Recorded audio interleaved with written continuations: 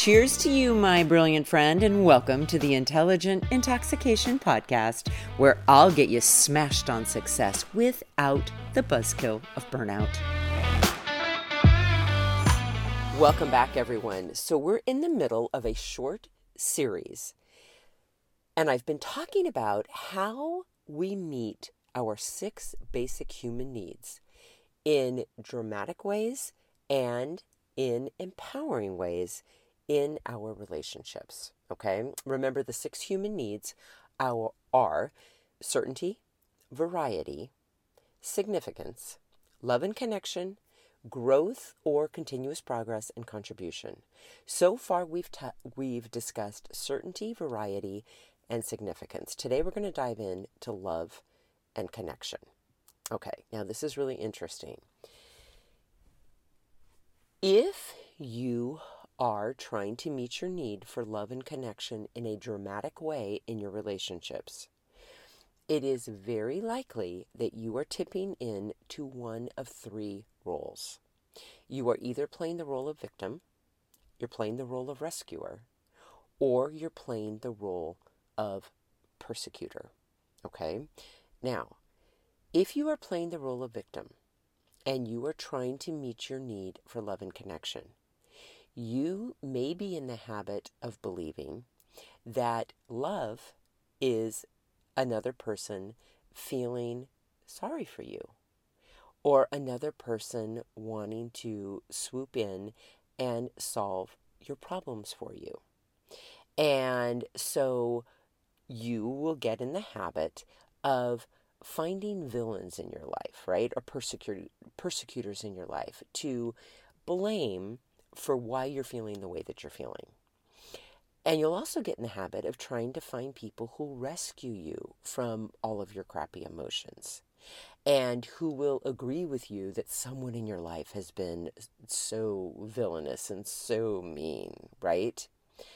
And you'll be tempted to think that that is love and connection. That isn't, guys. That's just drama. That's not healthy. It's just drama. And in fact, it can be at times enmeshment, which looks like you wanting someone else to feel and share your emotions, to enmesh with you, right? To champion your cause so that you don't actually have to make real change. All right?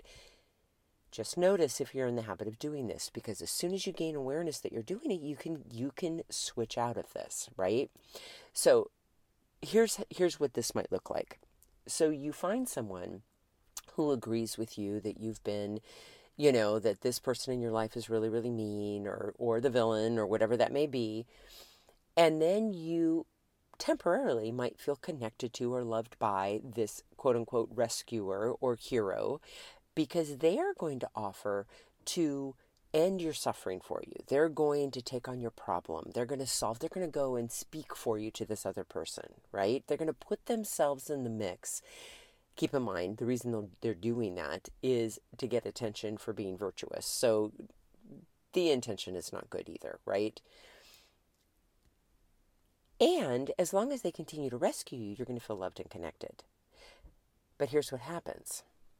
I think this whole drama scenario is so fascinating. If the rescuer isn't rescuing you in the way you want them to rescue you, all of a sudden you're going to stop feeling loved and connected to them. And then you're going to turn them into yet another villain or persecutor. On the rescuer end, if that's the role that you play, if the victim doesn't take your advice and the victim doesn't do what you want them to do, and you can't control the victim, and you start to realize that, they never really wanted help, they just wanted an audience, you might get a little bitter and resentful and feel like, you know what, I have given this person all this love and I have tried to be so connected to them, and they are basically just spitting in my face because they're not taking in any of my virtuous advice. And you, as the rescuer, won't feel connected to them any longer, and you very likely will make that mean that they don't love you, right? So you aren't getting your needs met for love and connection either. But as always, as we've talked about, there is a third point in this drama triangle, and that is the persecutor. The persecutor is very frequently in the habit of, sabotaging their ability to really love and connect to others because they get in the habit of making their love conditional. In other words, if other people aren't acting like victims and rescuers, they'll love them. But if they are, then they withdraw their love. Or they sit in their or on their high horse, judging the victims and judging the rescuers, right? It's a fascinating dynamic. So let's talk instead, okay, now that we've kind of played out the drama, the dramatic way to meet your need for love and connection, let's talk about how it can look in a very empowering way, okay? First and foremost, if you want to feel loved and connected to others, it starts with yourself. And it starts with unconditionally loving yourself. And that includes loving your mistakes, even though you want to learn from them and do them differently, loving your flaws or your shadows, right? Any part of us that we basically say is not good enough and we're not going to love it is it's going to come back to bite you. So it's when we love ourselves, it's more of an acceptance, more of saying, this is who I am.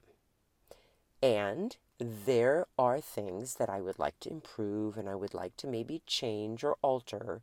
However, I am going to acknowledge that right now, this is who I am and I love myself. Okay? Being connected to yourself means that you don't lie to yourself about what's true for you. You are honest. Even if you're not ready to make a change yet, you're honest. Here's where to be very honest. When you do anything that relates to a relationship you have with another person, tell yourself the truth about your intention. If you're helping someone because you are trying to rescue them to get attention in return, tell yourself the truth. Just be honest.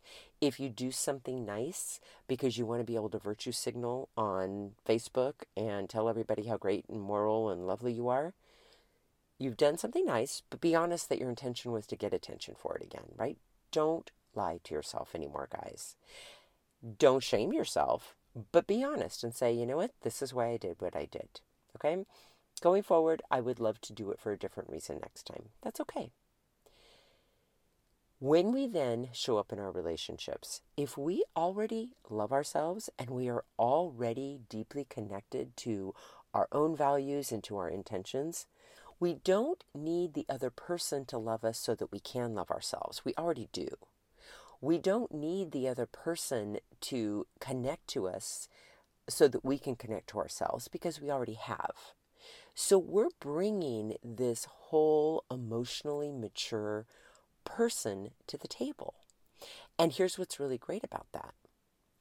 If you are in the habit of treating yourself with deep love and respect, that is what you are going to expect in your relationships. And if and when you're not treated that way, you will not tolerate it. So that is a really important piece, right? Here's the other thing I would love to mention. When you show up in any relationship,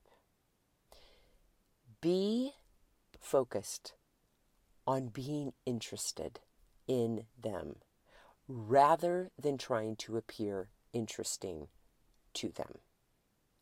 Here's how you're going to know that you're in the habit of trying to appear interesting. You talk nonstop. There's no room in that conversation for another person. Okay? Here's how you're going to know that you're in the habit of being more interested. You genuinely notice the other person. You compliment them, and not phony compliments, genuine compliments. When you notice something really phenomenal about someone, you say it. You offer them a compliment, and you're curious about them, about their life. And I know you may be hearing this and thinking, okay, well, if I do that all the time, no one is ever going to be interested in me. No one is ever going to be curious about me and about my life. And guys, it's just not true. Because if you show up interested in others, you are going to attract friendships and relationships with people who are also genuinely interested in others. And it becomes this beautiful connection of give and take. But it starts with you. First, you love yourself unconditionally. Then you connect to yourself, to your values, to your intentions, to what really matters most to you. And then you bring that wholeness into your relationships. Okay, a couple of questions before we wrap up today. When do you notice playing the role of victim in your relationships in order to feel loved when you're getting attention for your suffering and your misery? When do you notice playing the role of rescuer in your relationships and only feeling loved if someone you tried to help shows you tons of appreciation or takes your advice? And then also, when do you notice playing the role of persecutor in your relationships and withdrawing unconditional love if others aren't living or acting in the way you think that they should? Just get curious about that. Also, how can you begin to offer yourself unconditional love? And how can you begin to connect to your own core values and to begin to tell yourself the truth about your own real intentions for doing or saying what you do? Just get curious, my friends. As always, deeply grateful that you're here. Have an intoxicating rest of your day, and I'll be back again tomorrow. Hey, my friend, if you're thirsty for more than this daily shot and ready to intoxicate the hell out of your personal or professional life, I'd love to invite you to coach one-on-one with me. It all starts with a complimentary happy hour call. Head on over to terrybradway.com. That's Terry with 2 R's and an I. Bradway, spelled just the way that it sounds. Once you get there, my friend, click on the Work with Terry button and we'll take it from there. Thanks for listening and have an amazing day.